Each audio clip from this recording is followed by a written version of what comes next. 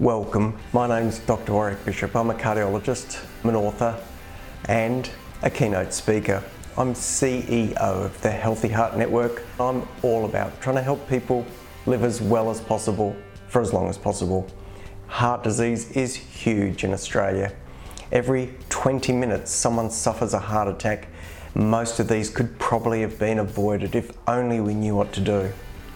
This podcast is all about helping you understand blood pressure, weight, cholesterol for better health.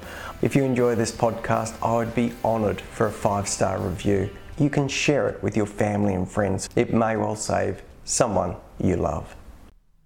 Hi, my name is Dr. Warwick Bishop and welcome to my podcast and videocast station.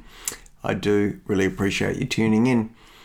Look, I thought I'd read something that came via Medscape, which is a electronic information platform that I'm connected to. They send out regular articles. This one's by Ralph Ellis, released in August 23.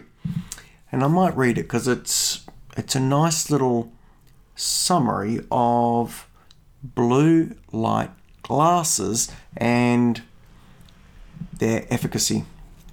So, study questions if blue light blocking glasses really work. So, despite claims by their makers, blue light glasses probably don't reduce eye strain for people who spend a lot of time looking at computer screens or their phones. A new study says the glasses probably don't improve wearers' sleep habits either, according to the study, which was published this week.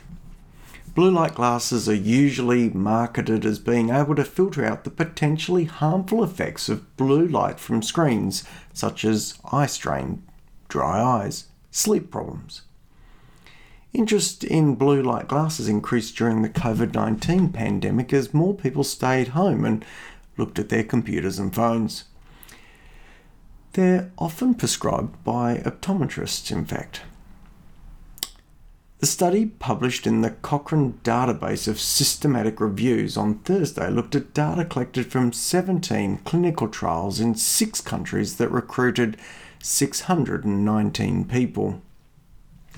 Quote, "We found there may be no short-term advantages with using blue light filtering spectacle lenses to reduce visual fatigue associated with computer use compared to non-blue light filtering lenses," senior author of the review, Laura Downey, PhD, an Associate Professor of Optometry and Vision Sciences at the University of Melbourne in Victoria, Australia, said in a statement.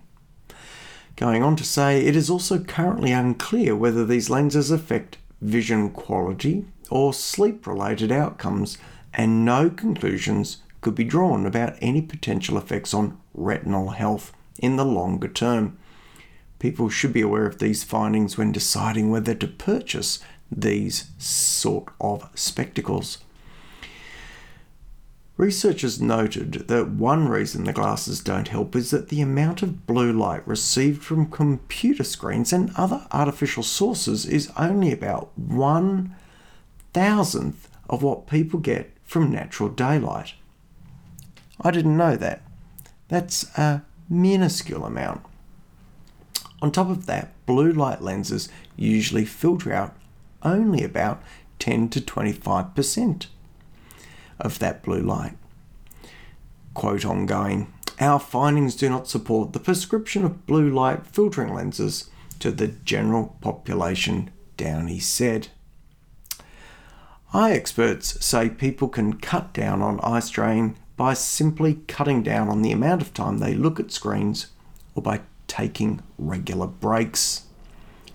To improve sleep, stop looking at the screens for a few hours before bedtime.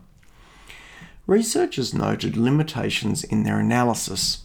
None of the studies investigated contrast sensitivity, colour discrimination, discomfort glare, macular health, which the macula is that important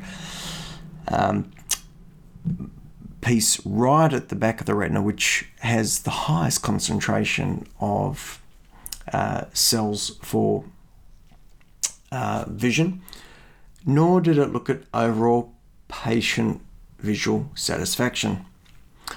Also, the length of the different studies varied. More studies of the use of blue light glasses is needed, the researchers said. So I've actually found this quite an interesting little one, particularly since some of the biohacking literature I've been reading points towards the benefit of blue light therapy, particularly in helping sleep.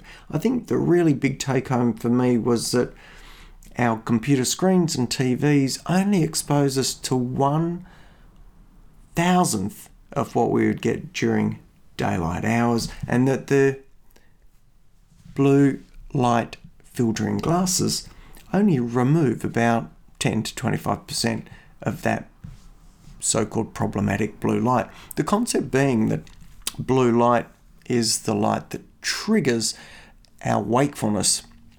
So we get it first thing in the morning. If you imagine our evolutionary past, we'd get it first thing in the morning, and as the sun set, we'd obviously be without it. So a little bit of interesting biohacking feedback there. Blue light therapy, blue light glasses, probably hold off on them for now. I'd like to read another article that came through on Medscape, this time by Batya Swift Yasser, and this was in early August. This particular article is on inhaling pleasant scents during sleep was tied to a dramatic boost in cognition. So it turns out that inhaling a pleasant aroma during sleep has been linked to a dramatic improvement in memory. Early research suggests. In a small randomized controlled trial, researchers found that when cognitively normal individuals were exposed to the scent of an essential oil for 2 hours every night over 6 months, they experienced a 226% improvement in memory compared with the control group who received only a trace amount of the diffused scent.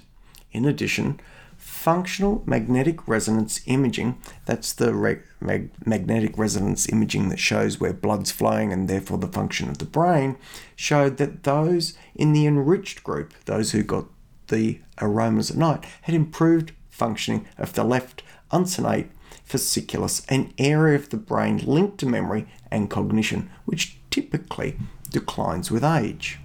In quotes, to my knowledge, that level of memory improvement is far greater than anything that has been reported for healthy older adults, and as we also found a critical memory pathway in their brains improved to a similar extent relative to unenriched older adults. Senior investigator Michael Leon, PhD, Professor Emeritus, University of California, told the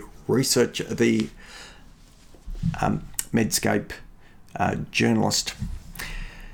Turns out that the olfactory nerves, the nerves for smell, which sit at the top of our nose, are considered a brain's superhighway.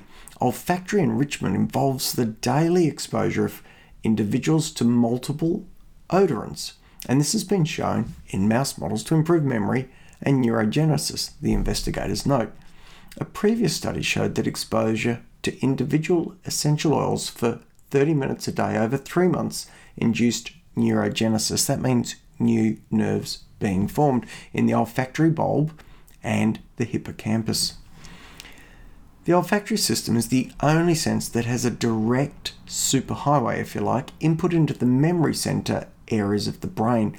All the other centers have to reach the brain through other areas that you might call side streets of the brain, and so consequently they have much less impact on maintaining the health of those memory centers.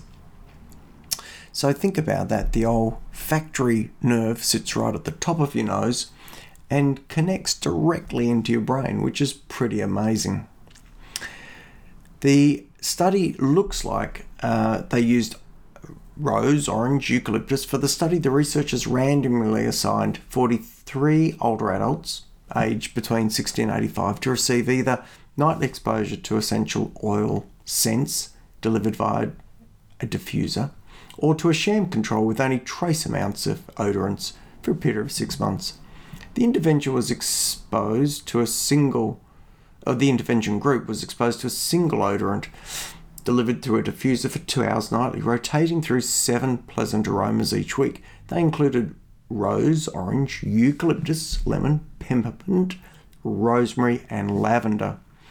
All participants completed a battery of tests before and after, and those exposed to those scents did remarkably better. Olfactory system function was assessed using sniffing sticks, allowing the researchers to determine if the olfactory enrichment enhanced group actually performed. Participants underwent functional MRI at baseline and again at 6 months, and this also showed a clear statistically significant benefit in the group who were exposed to the active scents. Well, it's all very exciting but very preliminary. I'm not sure about you. We've got plenty of research to be done to really confirm and nail this down, but for the sake of having a pleasant smelling bedroom, I'm certainly open to the possibility of putting some essential oils in the corner and running them most nights of the week. For now though, I hope you've got something nice to smell for the rest of your day and perhaps even overnight. I'm going to wish you the very best. If you've got any queries or questions, please drop me a note. If you've got any ideas for future podcasts, you could let me know as well. Again, thank you for paying attention and listening. I do really appreciate you tuning in. So I wish you the very best. Please live as well as possible for as long as possible. Take care and bye for now. Hi, ever wondered what your risk of heart attack is? You should. It's the single biggest killer in the Western world. We're talking 1 death less than every 30 minutes in Australia, 1 death less than every 60 seconds in the United States, 9 million deaths globally per annum. Well, how do you check your risk? Well, you can go to www.virtualheartcheck.com.au. You'll find out about your risk and what can be done beyond that to be even more precise.